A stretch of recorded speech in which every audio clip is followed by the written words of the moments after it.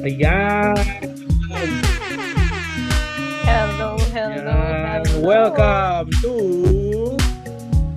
Passion Fruit! Ayan. Hi, Welcome guys. mga kaprutas. Mga kapassion! Let's go! Mga kapassion, guys. Kaprutas. And gals. Hi. Ayan. Hi, everyone. Welcome everyone. Welcome. Hello. Ayan. Muli, this is Sheens from sunny Singapore. Hi, everyone. I'm Tony Tones.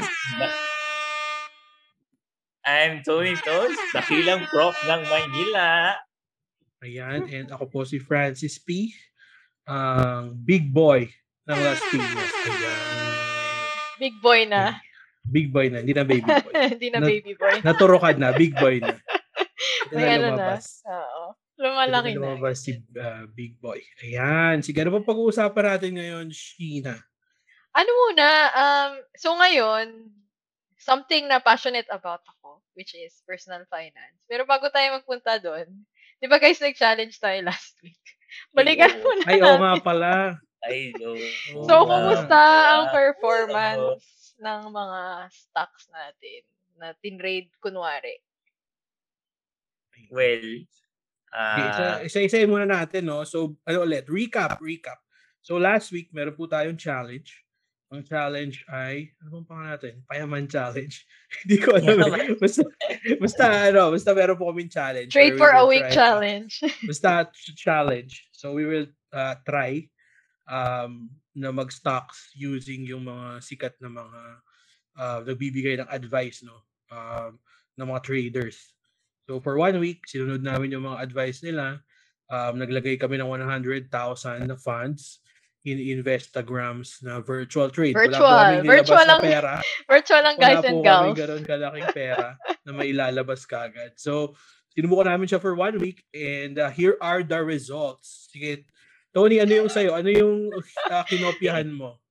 Mauna na ako, no? Well, ako originally dapat Bo Sanchez, no? Kaso, number 1, hindi na ako nakapag-enroll. So,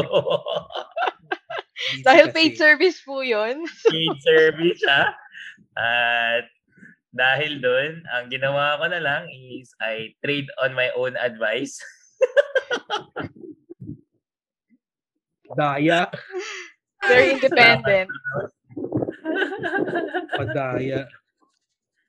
Kumusta ang performance? Kumusta naman? Ng individual. Ang masasabi ko, ang PSE ngayon, walang parang gutom. Walang energy. Bumili ako ng ASEN, Converge, saka Mod. Ni isa, walang gumalaw. Ang profit ko ngayon, commission, negative 1%, no?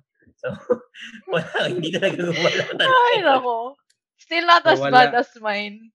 So, magkano nawala mo, Tony, in total? Magkano na yung net worth mo? From 100K, ilan na siya? 99K. 99K sakto? 99,065.68. Yan.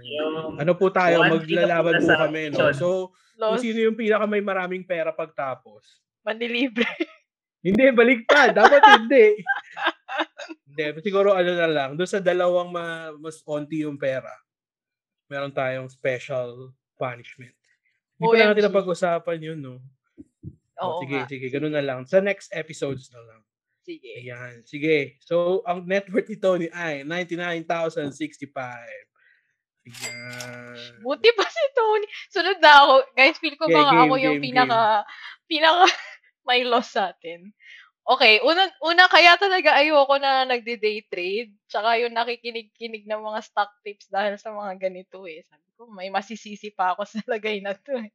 So yung akin dapat sa Facebook group na Traders Apprentice Pilipinas. Pero wala kasi ako nakita na may suggestions for Philippine market. Kasi parang lately, Catecoin yung nakita ko. So, hindi siya pasok doon sa criteria ng gagawin natin. So, may hinanap na lang ako sa Investagrams na pwedeng sundan. And yung nakita kong pwedeng, ang suggestion ay Del Monte and itong tech, ay, tingnan mo, nalimutan ko na. May isang stock. Tech stock.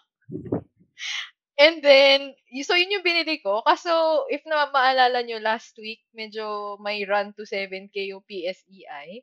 And then, bumaba na naman siya na around 6K range. So, tingin ko, dahil medyo blue chip to, sinundan niya, parte siya ng PSEI index. At dahil dun, bumaba din ako, guys. So, from 100K, I am down to 97,577. Yan. Kaching-kaching tayo. Yan talaga. Yan. So far, ang ating parang ang lamang po ay si Tony with 99,065. Ayan. Yung sa akin naman, ako lang yata yung sumunod dun sa nabigay sa akin. No? Investagrams ako in the first place. Yep. So, ang ginawa ko, naghanap-hanap ako dun. Tapos nakita ko tong si Farm Boss. No? Ang ginagawa niya, bumibili siya sa breakout. Unlike other stock traders, bumibili siya sa breakout. So, sinasabi niya, ito yung may potential for breakout. So, sumunod ako for the first 2 days. Kaya lang, kasi day trader siya eh. So, every day meron siyang buy and sell na parang amount every day. Siyempre, busy tayo sa work. Di natin natututukan. Tapos, the last 3 days, yun nga, nagpabakuna tayo. So, medyo masama yung pakiramdam natin. So, hindi ko na natutukan.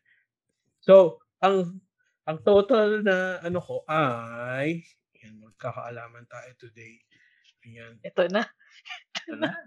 Kinakabahan ako. Ay, nako.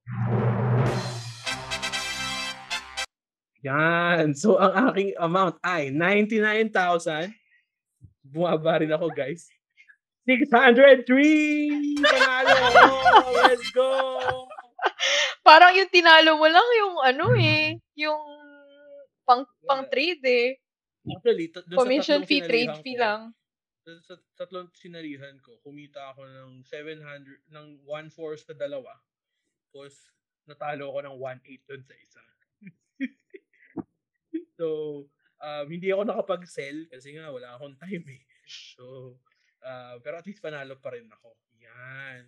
So, anong pang makukuha nating lesson doon? Quick lang, mabilis lang. Ikaw, Tony. I think sa exercise. Well, number one, we can see, we just need to be patient. For me, siguro this week is not just the perfect time. It requires a lot of patience. Kulang ang isang linggo talaga especially for PSE, no? So, yun lang. Ikaw, China. For me, naisip ko din siguro 2 things. One is, tulad nung na-mention ko last time, tingin ko talaga kailangan ng oras. So guys, kaya namang mag-succeed dito. Kaso yun nga, bilang may mga trabaho tayo, baka hindi natututukan, ganyan. So yun, tingin ko kailangan talaga ng oras for this. Tapos yung isa ko pang naisip, ewan ko guys, kung same ba sa tingin nyo. Feel ko medyo mahirap mag-day trade sa Philippines kasi parang ang bagal ng taas or baba ng presyo compared for example sa US markets, 'di ba, na yun pag nag-execute ka talaga ng trade, ang laki kasi ng movement ng price ng stocks. Sa atin medyo maliit siya. So yun ang aking takeaway sa PSEI. So yun guys, again, iba-iba lang talaga tayo ng strategy in terms of investing. Nagkataon lang na long ako. At hindi talaga ako for this. Pero I trust kayo, Tony Tones and Francis P. and the rest. Kung may mga listeners tayo na day traders, go guys, kaya nyo yan. Laban. Ayan. Yung sa akin naman, actually, feel ko kikita sana ako nun eh. If tututukan mo lang talaga. So you have to commit really. No? Parang, yes, may guide tayo. Pero guide lang sila. Kailangan talaga ng time. Tama si Tone, tsaka si Sheena. No? Kailangan ng time. And also, you really need to put effort into it. Like, kailangan talagang seryoso ka about it. Kasi tulad nito, syempre iniwan ko lang. Hindi ka makakakuha ng profit if ganun lang yung goal mo. Unless you're really a long-term trader. Pero if day trader ka, you really have to commit. So, yun. So, kanya-kanya naman sila. So, meron po ba kaming recommendation? Actually, parang wala. At the end of the day, lumalabas. Parang it's really still up to you. Sila po ay gabay lamang. Matuto tayo. Meron tayong free will. Parang naririnig ko to.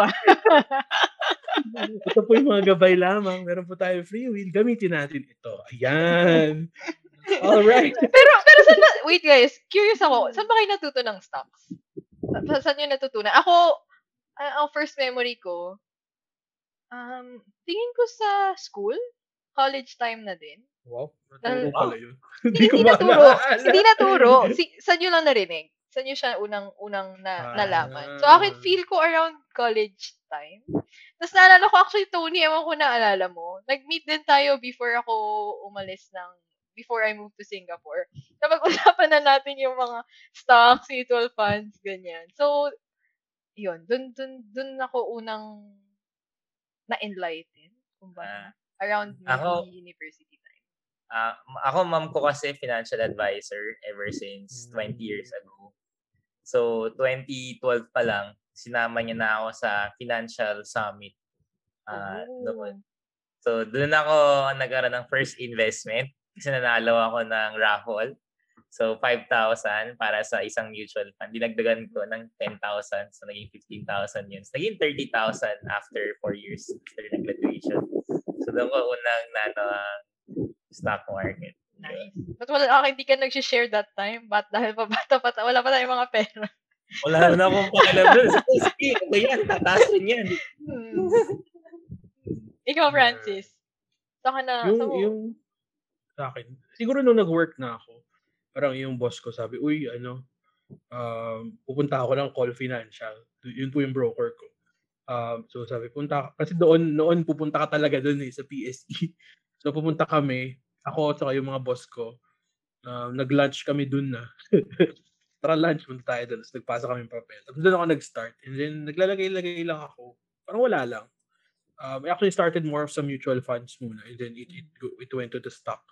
Tapos yun, doon ko actually siya natutunan. And then matagal ako may account. And then I just started ulit last year.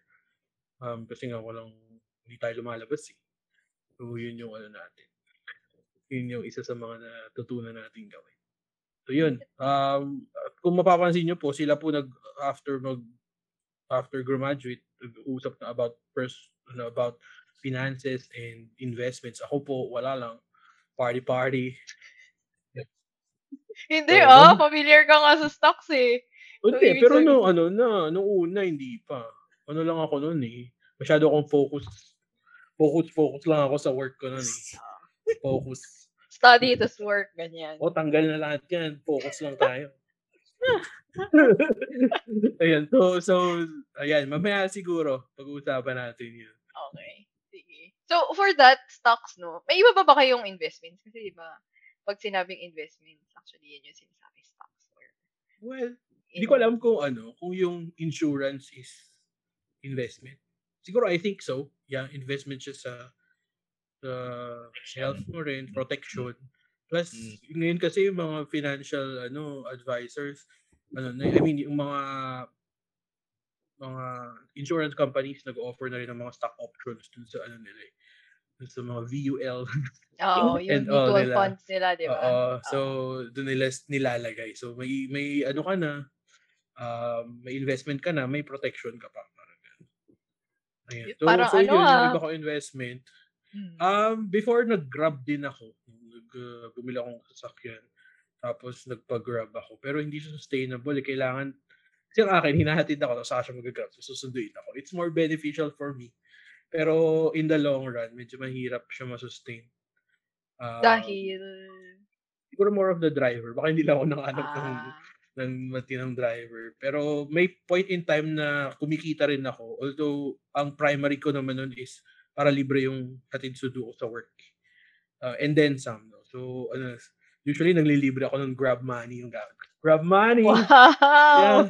Pero ngayon wala na kasi hindi nga siya sustainable nung na-realize ko. Maraming cost pag yung gas pa lang, yung toll gate, yung maintenance yung malaki. So, at the end of the day, kung gusto mong kumita doon, either ikaw yung mag-drive or i-dedicate mo na yung driver yung mag-drive for you. Hindi siya pwedeng katulad ng ginawa ko na pinanghatid sundo ako. No? Hindi siya, sayang yung oras na ihatid sundo ako. So, ayun. Siguro right now, mostly stocks lang. plus yung insurance. And then, ayun, so far yun yung investments ko. And I'm also starting to invest in some real estate. Uy. Yeah. Okay yan. Para baka may mga kwento yung iba So, dyan nag-start pa lang ako. So, hindi pa ako kaka-start ko lang yata this July. So, wala pa rin ako masabi about it. So, yun. I'm starting to, tawag doon? Divest. Divesting course. Divesting. Not putting your eggs in one nest? Yes. In one basket? Yes. Ayan. So, yun yung akin. Yun yung mga investments. Yan. Ikaw, Tony. For me, work on investment by third question, no? So sa akin more on, of course, yung stocks yung number one na inano ko, pati ever since the mutual fund, tapos stocks din, nag-cryptocurrency ako. Tapos ngayon meron na yung tinatawag na CFD. Ano yung CFD? Para siyang forex. Basically, kitaan mo hindi percentage, more on points. Yun ang ini-invest ko ng time ngayon actually. And tapos noon, kung i-consider mo ang real estate as an investment, so of course, capital gains. Pero right now kasi for me, hindi ko pa na-convert talaga siya into an investment. Right now, liability pa lang siya. Pero working towards on converting it into investment. And of course, yung sa kay Francis, insurance. May insurance din ako on that area. Nice. Lang in fairness, parang real estate gang pala to. Hindi naman. Focus ko ngayon more on improving yung sa trading ko. So, yun sa akin. Day trading na ang aking pinapractice today. Ayun. Di lang PSE. Hindi lang PSE. Yun yung isa sa mga learnings natin. Hindi lang PSE. Diversify, di ba? Diversify. Ayan. Sa akin naman, may ibang other investments besides stocks. Cash. Hindi pala siya investment talaga, pero part yun ng net worth ko. So, setting that aside, setting cash aside, stocks na personal, may equities din ako from work. So, yun, may nababawasan kami ng sweldo, and then from there, we can buy equities. Stocks of the company. Tapos, bumili din ako ng lupa. So, yun talaga pagka OFW. Wait. Matagal ko na nabili yung lupa. Nasa Pinas, ko yun, katas ng trabaho sa Pinas. Maliit lang siya, guys. Hindi siya malaki, Maliit lang. Mga ilang square meters? 200? Maliit ba yun? Malaki ba yun? Malaki ba yun? Hindi ko alam. Malaki yun. Ayun, malaki ba yun? Ayun, bumili na. Matagal ko na. Katas ng ngayon? Katas ng Pilipinas yun. And then, ano pa ba? Meron ding mutual funds na purchase din through call. Similar to you, Francis. Call din yung broker ko. And then, meron ding mutual funds dahil sa VUL. Dahil ang terminology naman ng funds, usually ng insurance companies, mutual funds din. So, yun. And may insurance din ako. And guys, share ko lang. Meron akong, i-share ko ba? Medyo, baka mamorbidan kayo eh. Meron na akong death plan. St. Peter. May death plan akong binili din. Maganda yun. Mas tipid. Tipid na. Nagamit namin yun eh. Kasi yung lola ko, kinuha na namin. Noon, matagal na. So, hindi kami nahirapan. Di ba? So, medyo morbid nga, tama. Pero, sa akin, that's a good investment. Hindi mo alam eh. Hindi mo na alam sa panahon ngayon. Tsaka, weird hindi ko alam kung investment. But, technically investment naman kasi magagamit mo siya in the future. Or pwede mong ibenta actually, no? Yung gano'n. Ba yun? Pwede mong ipasa. Depende sa kinuha mo. Sa real estate talaga. So, kaya yung, kunyari yung lola ko, bumili na talaga siya nung bata pa siya, mga 50 years old. So, binilan niya na lahat ng anak niya, no? So, kasama yung dad ko doon. So, nakatipid talaga kami. So, iba na yung presyo ngayon sa Manila Memorial. Ito lupa to, Tony, yung sinasabi lupa mo. Lupa. Lupa. Yung akin, lang, Ano ka ba? St. Peter. St. Peter. Guys, Guys, again, hindi po kami Hindi sponsored. po kami sponsored pero Nagkakataon lang na may pa-name drop na nagagano. Naisip ko tuloy sponsor na St. Peter Life Plans. OMG! Yung sa inyo ba, Francis? Ano din yun? St. Peter? Oo, naman. Kaya ingat-ingat tayo, guys. Yung mga ligtas points natin. Baka nagpapatugtog kayo ng ano dyan, ng Ama Namin remix. Bawas ligtas points yun, guys. Bawas ligtas points yun. Ay, hindi. I proclaim na mabubuhay pa tayo ng maraming taon. So, Yes. ano lang yan? Protection lang yun. Pero yung I share ko lang, no, yung about yung death. Pag namamatay, for example, of course, alam niyo naman, yung dad ko passed away 10 years ago. Ang laki ng cost namin, not includes hospital and yung sa ceremony and yung burial. Lahat yun, ang mahal. Diyos ko. Diba? For example, yung hospital namin, umabot na ata ng 3 million. Dahil ICU siya. Tapos, iba pa yung sa ceremony, yung hindi pala nagpa-cremate dad ko, ayaw niya ng cremation. Tapos, yung lupa, nabili na namin, kaya nakatipid pa kami. So, yung isang ganon, yung isang anong tawag lapad. Lapida. Umabot kami ata 20 to 30,000 yung isang ganon. Ang mahal, no? Mahal. Talagang, yun. Tapos ito yung mga... yung maintenance ng Manila Memorial, babayaran mo pa rin yun. So, yun nga, ito yung mga bagay na wala nagtuturo eh. Parang malalaman mo lang pag nangyari na, no? when you're in the situation, Yun. Pero may nagturo. May nagturo ba sa inyo? Like, Tony, sabi mo kanina, mom mo, parang nag-introduce sa'yo regarding finances. Tapos Francis, nabanggit mo din na nadala ka dun sa may nag-lead sa'yo na mag-open ng call, ganyan. Sino bang, yun ba yung mga teachers niyo? Or yung mga ibang influences po ba kayo with regards to finances? Curious ako actually. Saan nyo siguro ako na muna, no?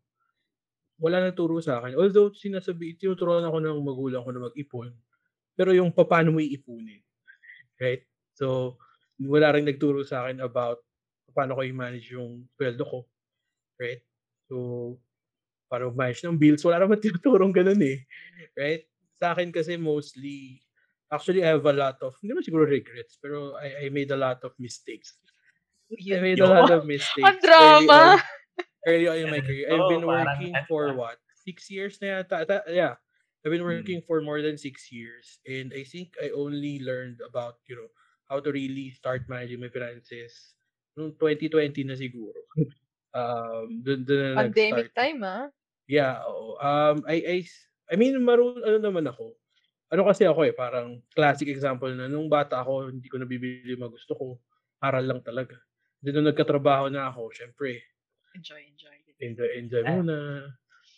So, yun nga, bumili ako ng shoes. I have a collection of shoes. Although, it's still continuing today. Mas mapili na lang ako on what shoes. Dati kasi parang, gusto ko na to, bilhin ko na now. Ngayon hindi na. Parang pinag-iisipan ko talaga, is it really something na gusto ko? And ano naman, it helps me, siguro in my work, no, medyo napapansin nila. And also, it makes me feel good. So, okay na. Pero, syempre. Parang ito yan. Does it spark joy? Yun. Yes. Medyo siguro one of these days I can talk about, my shoes, my collections. Pero, ayun, yun yung natutunan ko early on. So, ako yung classic example nung nagkasweldo, binili lahat ng gusto. Bumili ako ng toys, bumili ako ng shoes, bumili ako ng damit, bumili ako ng sasakyan. Yun nga, pinag-grab ko. Pero more pang grab siya. And medyo, there was a time na wala talaga ako ipon. Nabibili ko, gusto ko, nakakapag-travel ako, etc. Pero wala ako ipon. And there came a time na syempre, normal naman nagkaka-emergency. And syempre, hirap kami. Wala akong makukuha na. Right? So, yung mga time na yon na parang na-realize ko, kailangan ko mag-ipon. Kasi delikado yun. Kasi, syempre, may business kami as a family, pero it's a volatile business, it's construction. Minsan meron, minsan wala. Pag may project, okay. Pag walang project, mahirap, diba? Hindi naman continuous palagi yun eh. So, yun, dun ko na siya natutunan na parang kailangan ko mag-ipon. And it saved my butt a lot of times. Starting ng pandemic, yun nga, yung lola ko nag-pass away. Aside from the St. Peter, may pera ako. So, siyempre, matumal yung business nun eh. Pero dahil may ipon na ako during that time, hindi kami nahirapan. There was a time also na I was helping yung family ko no, during that time also. So, doon ko natutunan na, I mean, because of all of those mistakes, parang, di naman sayang, pero alam mo yun, parang if yung binambili ko ng shoes noong una, nilagay ko sa stocks or somewhere, kahit nga mutual funds lang eh, right?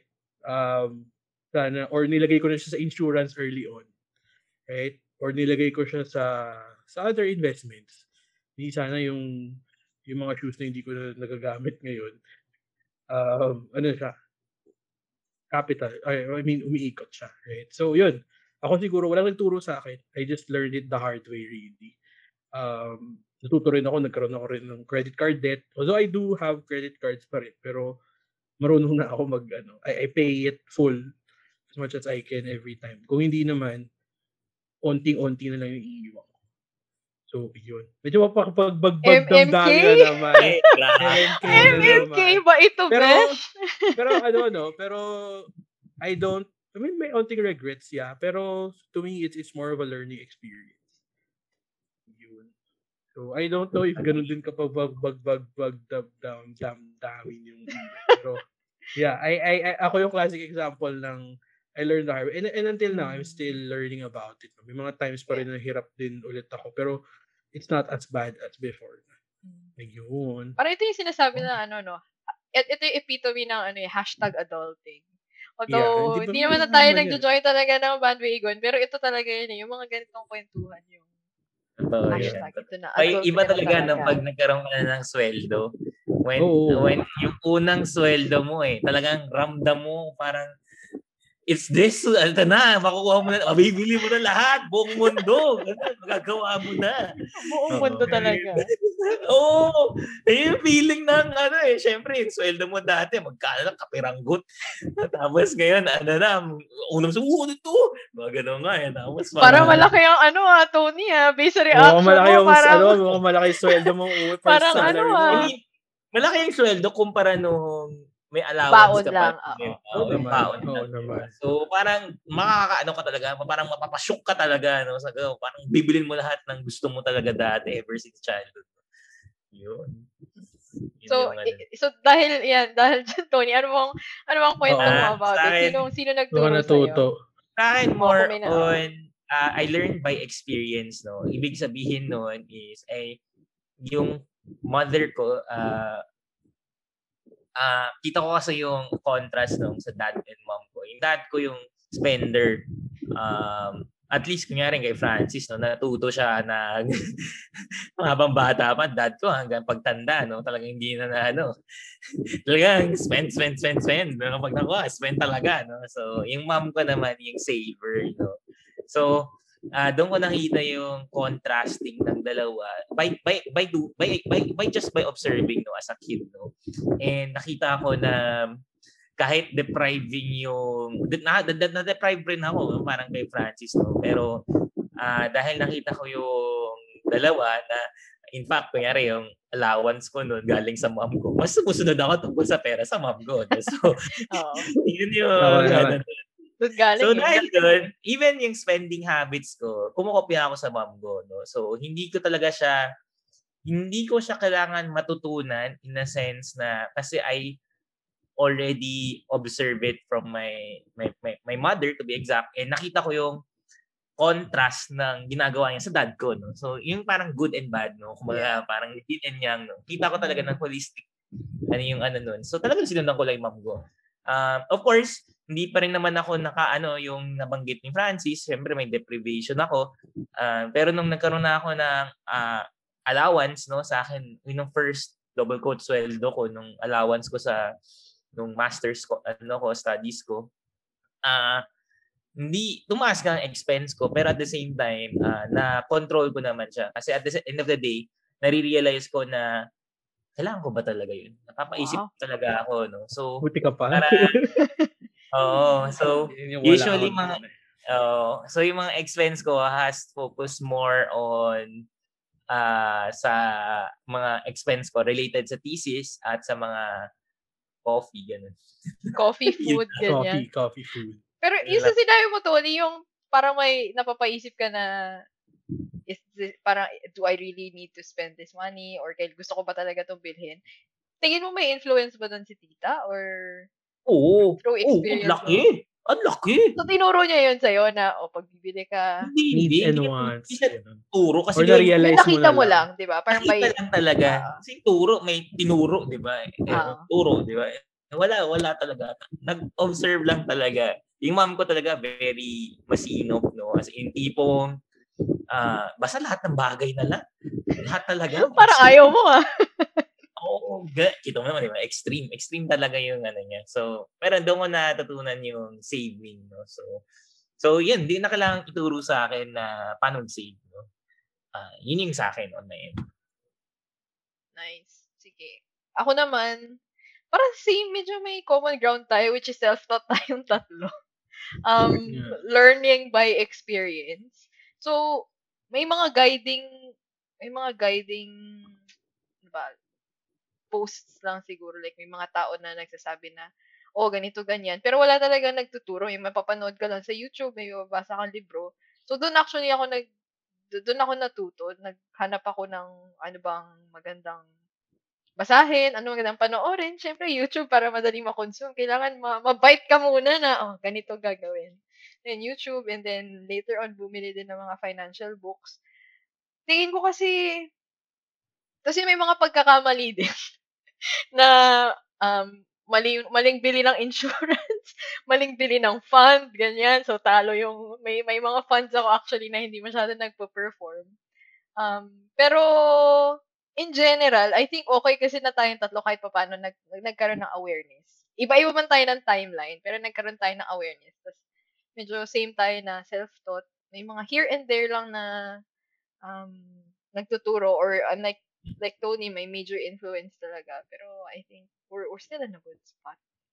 At dahil dyan, curious ako, tingin nyo ba dapat tinuturo to sa school? Or dapat ba, kasi, ewan ko for my experience, or at least, I think in Asian people in general, or maybe people in general, yung pag pinag-uusapan kasi yung pera, medyo taboo topic siya, di ba?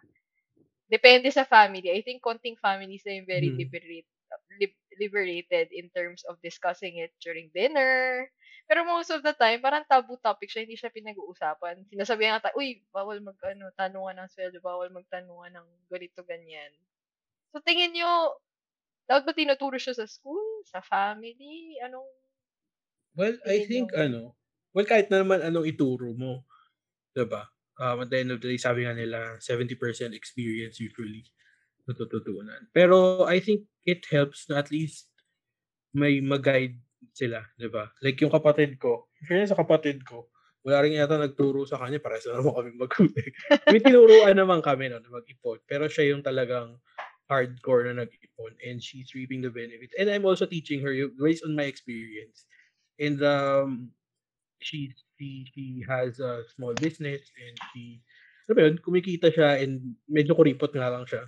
Medyo pangit lang yung pagkakuripot. Pero I mean, I think it pays to teach it kahit bata pa lang sa mga bata. Usually tinuturo yung piso-piso lang eh. Baka dapat hindi lang piso, tig-20 na. Kahit yung mag-ipon nung ano. So I think better siguro if ituro siya formally. Although let's face it, hindi naman lahat ng tinuro ng school naalala natin. True. Right? So, and I think in some way tinuturo rin naman siya like sa mga economics, pero hindi siya as parang personal finance or how do you manage your finances. Paano ba mag-need. Alam mo yun, better siguro if ituro siya formally, and also from the family rin, maganda na yung upbringing mo is tinuturuan ka na nila na, mag-ipon, mag-save, mag-invest. Ganyan. So yeah, I think it helps. So sabi ko nga, it's still from an experience standpoint. Yeah. So ayun. Sa akin no, medyo mahirap yung tanong, no? Especially, sabi mo, di ba, tanong mo school. Di ba? School ang tanong mo. And usually, ang school natin ngayon, especially sa atin sa Pilipinas, no, mass education. Personally, hindi ako agree. The reason for that is, number one, as mentioned, very experiential kasi ang personal finance, no? Ang ibig sabihin, no, at the end of the day, for example, ako, sabihin natin, 100 pesos ang allowance ko per day. Paano ko malalaman yung personal finance na yan? No? So, hindi ko maintindihan yung investment niya. Yung minimum nga sa investment ngayon, 5,000. Ayun lang ako, 100 pesos. Gagawin ko doon, no? Kakain pa lang ako, tagtipid na nga ako, di ba? So, hindi... Grabe naman. Yes. So, yung parang ganong, sa school per se, no? Parang ang hirap ng isisingit siya sa school kasi yun ang ko, no? So, mas siguro maganda yung nabanggit ni Francis, no? Kung yung mga ipon, challenge.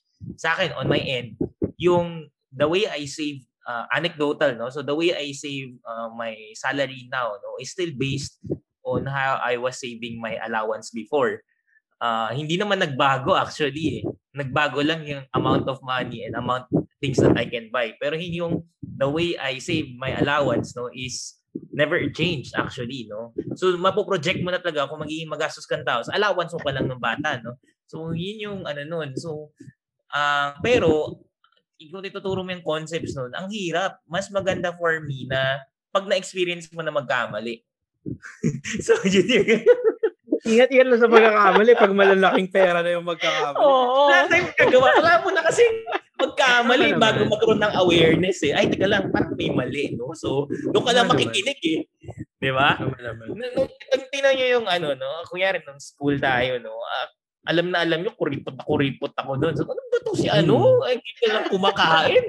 Nilalait-lait yung pangawa. Dito lang kumakain. Uy, wala na nilalait sa'yo. Wala ka nilalait, ha? Pare-pares na tayo ng kinakainan. Uy, ito. Okay. Show my rice gaming pa rin tayo to. Anyway, so, ang point ko nun is, sobrang no? For me, yun, kalimutan ko na. Pero yun. Siguro to add to your point, I think you mentioned a very good point there na mga ipon challenge. Possible na hindi siya parang theory based, right? So siguro maganda pa rin ituro siya. Tingin ko pa rin. Pero in a different way na medyo experiential pa rin yung learning. Tulad no, usually tinuturo yung economics sa high school right? I think that's a normal curriculum. What if maglagay ka ng ipon challenge doon? Or doon pa lang may Investagram naman na virtual trade. Actually, actually yung I think siguro sa mga business classes tinuturo yun, pero hindi siya parang general subject right? So to me that's a good point na syempre dun sa natin sa population natin, marami talagang hindi makakaintindi. Ano ba yung investment na yan, di ba? Tama si Toy.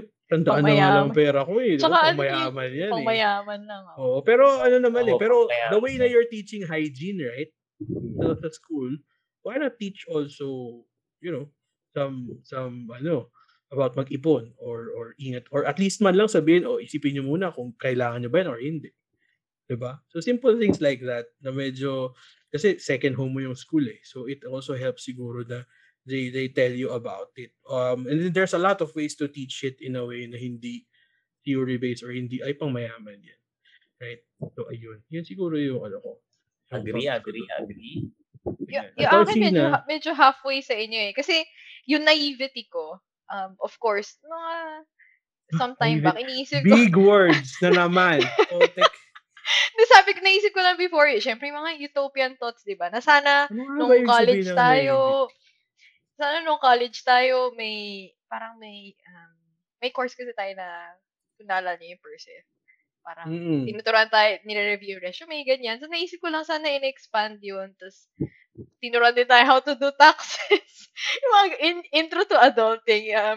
Taxes, how to manage your finance. Kahit mga information lang, di ba? Theoretical lang. Pero yun nga, going back to what Tony said, actually, medyo mahirap siya. Kasi unang-una, hindi siya pwedeng i-level set Dahil iba-iba tayo ng economic standing din. So, pag may tinuro ka sa isang tao na tingin nila hindi nila kaya yun, parang ang hirap na, hindi ko ma-imagine na ginagawa ko siya.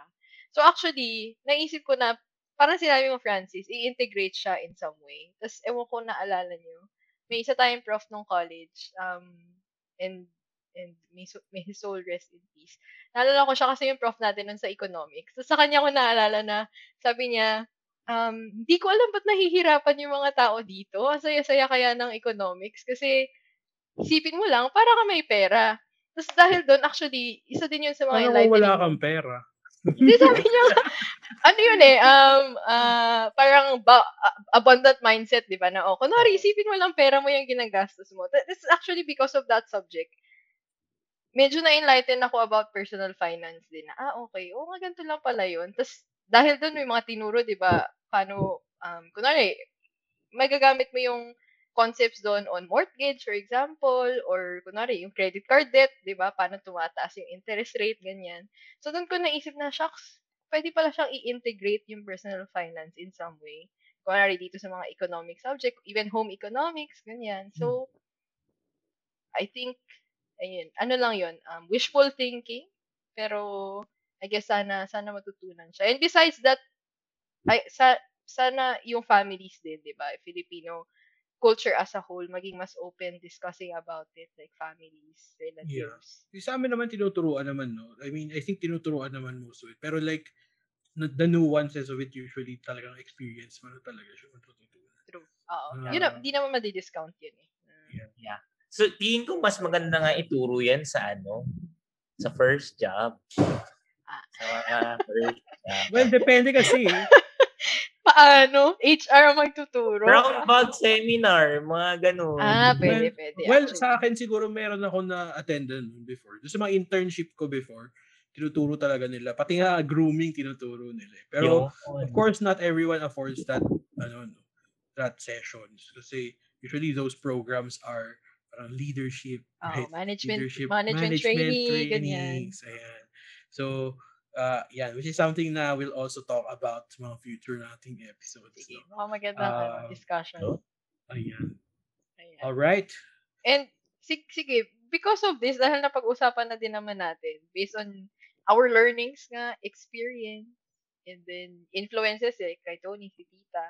Dahil ba doon may mga financial goals ba kayo?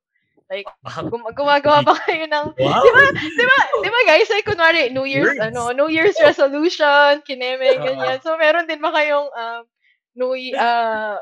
finance goals? Like, naano ako sa mga tanungan. Bakit? Light lang naman eh. Para isipin mo lang, may New Year's resolution ka. Hindi. Siguro sa akin, I'll start it off na. To me, my personal finance goals muna for now is to really build that emergency fund. I do have, but sabi nila, ang sabi nila is 6 months, at least 6 months of your monthly expenses you add. Sabi nila monthly salary, kaya lang mabigat yung buong monthly salary. No? Monthly expenses na lang, yung tipong mga bills, yung allowances, grocery, syempre yung bills and food, yung mga important stuff. Plus yung kung may mga binabayarang loans or whatever sa mga bahay, kahit sa kotse, so kailangan kasama yun, bills. So, to me, yun yung muna yung goal ko. Ma-build ko na yung 6 months. Parang, I came close, pero laging, pero it just means that it works. Kasi, kasi nagagamit ko siya during emergencies. So, yun siguro yung una ko. And to me, I think, that's something that I preach, to my one-downs din sa work ko, na mag-ipon muna kayo. Emergency fund muna before anything else. Bago kayo mag-invest, bago kayo dapat sure kayo muna na covered kayo. Covered you and your family based on your expenses. And I learned that the hard way. So yun yung muna. And then second siguro is, ako kasi, siguro starting 2019 naman, meron akong parang tracker ng mga expenses ko.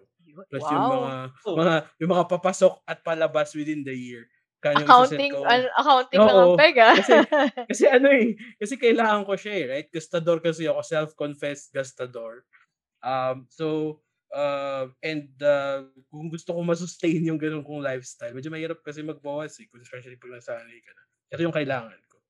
Right? So, I try to plan it ahead. So, for example, may goal ako by the end of the year, ganito yung dapat kong maipon. And then, kunyari kung may purchase of, for example, car or whatever, paplanuhin ko siya along the way. Pero right now, it's more, ito yung savings ko, pati yung kung, meron na akong tinatawag na splurge fund ngayon eh. Yun. So, Splurge fund. Next time, usapan natin yan, breakdown ng budget. Yan, mga kasi alam splurge ko, fund. kasi alam ko, mahilig akong gumalay, mahilig akong kumain, mahilig akong, hindi naman pumarty, pero mahilig akong mag-travel before pandemic. So, talaga naglalaan na ako. Unlike before na whatever the salary is, kung ano yung pera ko sa bank account, yun yung pera ko. So, bahala na. Pwede kong gastusin lahat yan sa food, sa pagkain, sa pares lang pala yun sa damit, right? So, travel. So, yun yung akin. Siguro kung personal finance goals, yung ano muna, emergency funds, mabuo ko ulit siya. And then, really saving, so yun muna yung immediate ko talaga eh. Eventually, I would want to, kaya I'm starting to invest in real estate. Kasi gusto ko rin magkaroon ng sarili kong, place. Right? Sarili kong place. May bahay naman kayo, pero gusto ko ng parang sarili kong place. So that's my initial personal finance goals. Usually, meron akong annual na ito yung savings ko every year. So, yun nga, may splurge fund ako na hanggang ito lang yung gagastusin ko na for like mga pang online shopping, mga shoes ko, damit, yan. So naglalaan na talaga ako for it. Ako naniniwala talaga ako sa treat yourself. Pero dapat pag treat yourself mo, it's reasonable. Plus, you really do have money for it. Hindi yung hindi tayo dapat maging rash in spending. Ayan. Big boy na talaga. Big boy na talaga. Hindi na baby boy. Natuto na tayo, guys. Bang nagagawa ng vaccine. Such wisdom. Vaccine pa lang. Dahil sa bakuna. Okay. Ang akin, financial goal ko, more on, for me kasi, more on baliktad, hindi mas baliktad, more on sa akin kasi, dahil saver ako by nature, ang worry ko na ngayon is how do I ensure that the money works for me, rather than just staying on the bank, So ever since, as mentioned, last 2016, ang ginagawa ko na talaga ever since is how to improve my skills to have a second income so that I can become financially independent. So yun yung pinaka ultimate goal ko. So ultimately, may numbers na ako actually. Sabihin ko ba? So, kung gusto mo, sure. Yun. Okay lang. Para may guidance din yung kami and maybe yung listeners as well. Well, kasi sa akin, more on, kinumpit ko siya based on my personal consumption and all-in na to So, grocery, electricity, ganyan. Lahat na to So, may rent, ganyan. So, na-compute ko, 20,000 per month. All-in na yun. Yun yung ko. So, for 80,000 lang sa akin, just to ensure that I can get financially independent. So, I need to ensure that I can get, ang pinaka-financial goal ko, to be more exact, is to have another stream of income so that I would be able to get that for 80,000 without my salary. So, yun yung pinaka-goal ko for that this year. Wow, this year. Tunugang tunugang fire na siguro pag-usapan din natin next time. Parang tunugang fire to na may number ka na tapos you're setting a goal how to achieve it. Oo. So, hindi ko masasabi na I'm going there, pero I'm going there. Pero, yun. Ano yan? Di ba? If you fail to plan, you plan to fail. So, may plano ka. So, okay. Nakita ko yun sa Nakita ko yun. If you plan, alam ko sa top yun. Sa tapat ng McDo, if you fail to plan, you plan to fail. Nakikita natin dyan sa Sino ba nagsabi noon, ang pinakagusto niya raw na motto niya in life is keep off the grass by management. Yung mga nakikita natin sa side, naniniwala tayo doon. So, kanina nabanggit niyo yung divest. Ito tayo, guys. Nagda-digress tayo sa mga fun topics. Ako, yung personal finance goals ko, hindi ko sure kung goal talaga before yung may percentages ka lang na gustong itabi for ito savings ko, ito for investments. So, ganun lang ako before. Pero, typically, pag goals, kasi sinasabi mo, may figure ka na naiisip. Actually, lately lang ako nagkaroon ng figure in mind na gusto kong i-hit. So, my target net worth ako for when I reach 30 years old, guys, ang tanda natin. Which is in a couple of years time. Quiet na lang muna tayo kung ilang taon tayo para maghulaan sila. Kung ilang taon tayo. So, yun. Lately lang ako nagkaroon ng financial goal na may net worth na i-hit by 30. And very bullish ako. Actually, medyo short talaga ako based sa sweldo ko ngayon. So, inisip ko, ano kaya strategy na pwedeng gawin para ma-hit ko yung net worth ko? Real estate or para sa pag-increase ng worth ng lupa or maybe stocks, capital gains. Yun pa yung part pa yun ng kailangan pang planuhin, i-iron out. So ngayon may figure pa lang ako. Bahala na kung paano ko muna siya i-achieve. May baseline naman, kaya namang i-achieve pero medyo short lang ng konti. Well, actually, ang magandang may figure, no, i-quote ko lang, no, sa isa sa mga books na binabasa ko, no, what gets measured gets done, no. So kung gusto mo talagang i-achieve ang isang something, kailangan mo ng numbers that really, that measures that, no. So kung wala kang numbers or wala kang a way to measure what your goal, no, ang hirap i-achieve nun, no.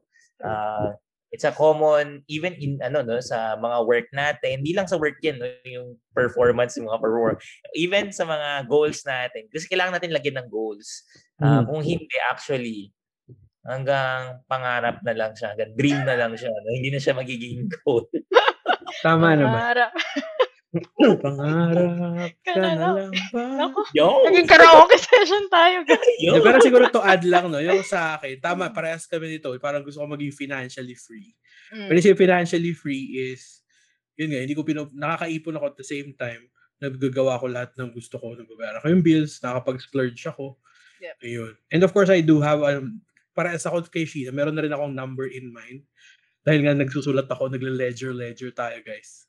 So, ayan. Focus lang tayo sa goal, guys. Focus. Wala mo ng Tanggalin mo na lahat yan. Focus lang. Ano to, guys?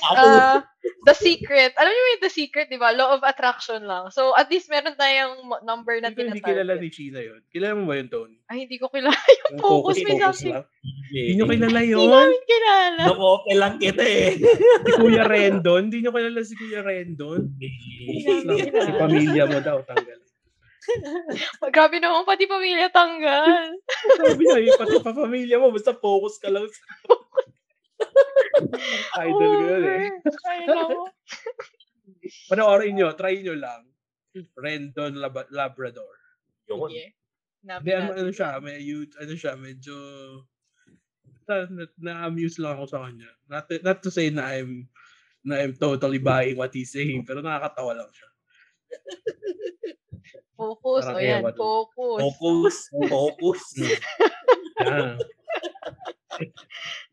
Hashtag focus to the goal. Ayan. So, yun, I think very good discussion para sa, thanks for indulging me. Pag pera talaga mabigat eh. Oo nga. Last episode. Mabigat ba siya? Hindi. I mean, siguro, hindi pa mabigat, pero parang, siya, parang seryoso. Medyo seryoso. Kumpara mo sa una nating top. Oo. Guys, pakinggan niyo yung home bodies namin. Ayan. Episode 1. Ayun. Ayan. So, sige, wrap up natin, guys. As usual, anong mga key takeaways ninyo sa discussion? Sa chikahan natin. Para mabilis. Siguro 3 things lang. Number 1, I think you should really set your goals. So it helps to set your goals. Sabi ni Tony, maganda i-measure. And if hindi pa siya may measure, paano mo ma-attain? Right? How do you say na malapit ka na or hindi dun sa goal mo? And second siguro is, I think it helps na since most of the personal finance is based on experience natin natututunan. I think it helps na you try to disseminate that to others also.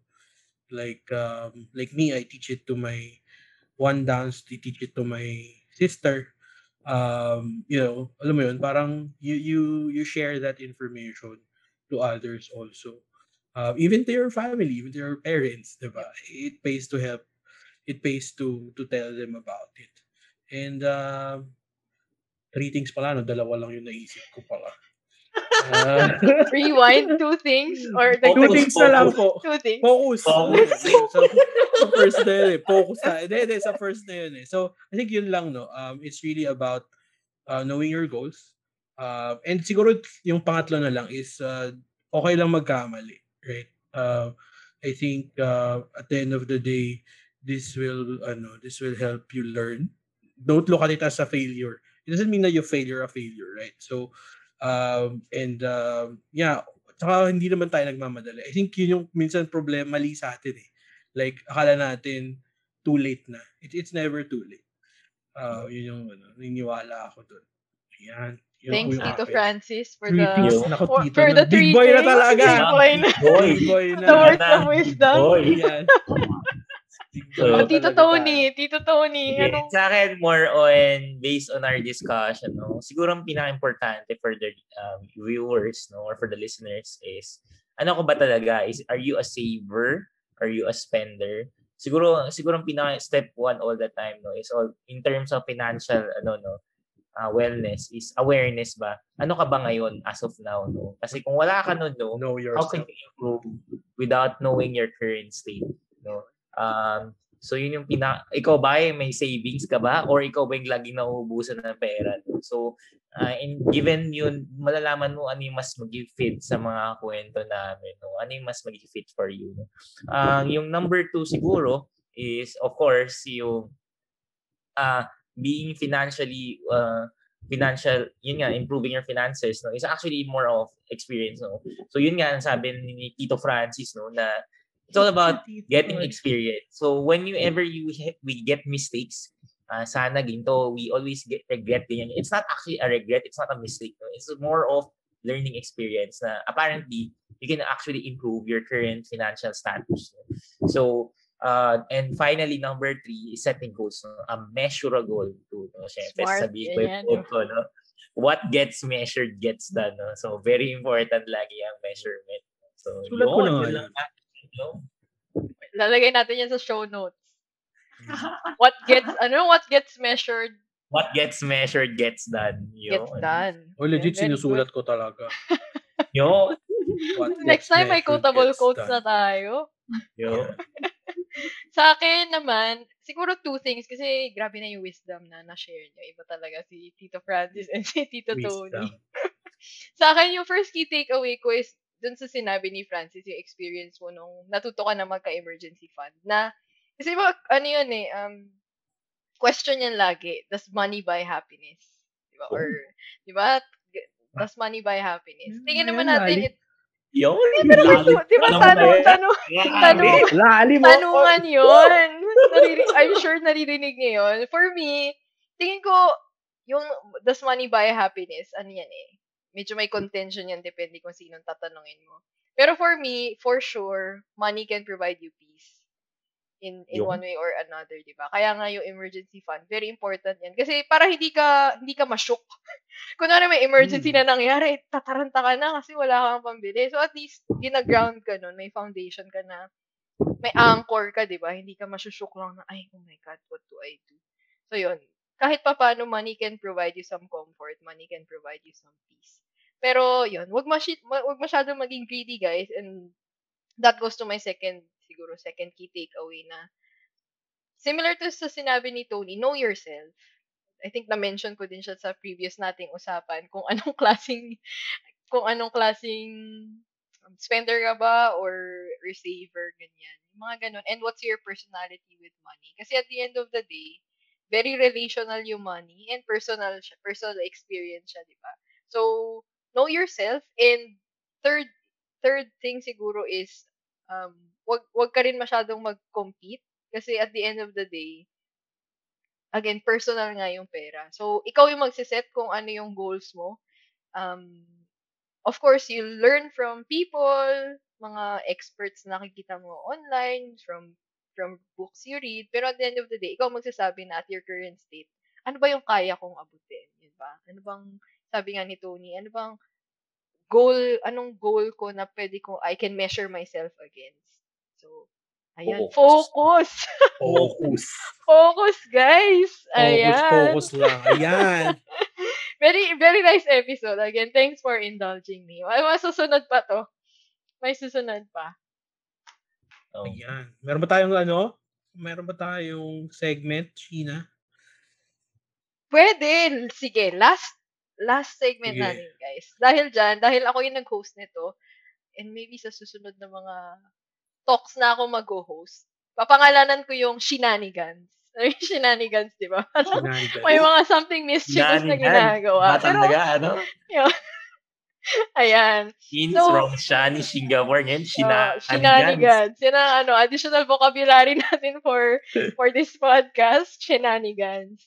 And hindi naman mischievous, pero gusto kong pag-usapan natin maybe one thing as an ender, net worth. Kasi may na-share ata ako article sa inyo before. And capture lang natin yung first sentence niya.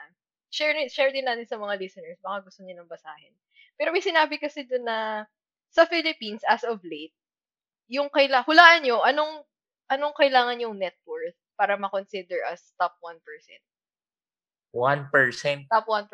Yeah. So, mga 5 million. Yung mga Bill Gates, ganun? Hindi, sa Philippines. Sa Philippines. Mga 10 million pesos. Hindi. Lusutan. Lusutan. Kasi sabihin natin 100 million population ng Philippines. So, 1%, 1 million. 1 million. So, yun yung mga lusutan. Ganun. Mga Edrisi. Ganun. Yun naman. Siguro, assume na lang natin yung mga CEO pataas. CEO. Pwede din. CEO pataas. So, pagka mga CEO, usually, ano ba sweldo ng CEO na? Net worth tapos times net worth ibig sabihin 1 year, di ba? So times 12 or times 13 kasi may 13 months. Mga siguro mga 5 million siguro. 5 to 10 million. May sabi sa akin ng tatay ko parang ang goal mo mag 5 million. Ay, wow. Set ka na for life. In fairness, may number ka.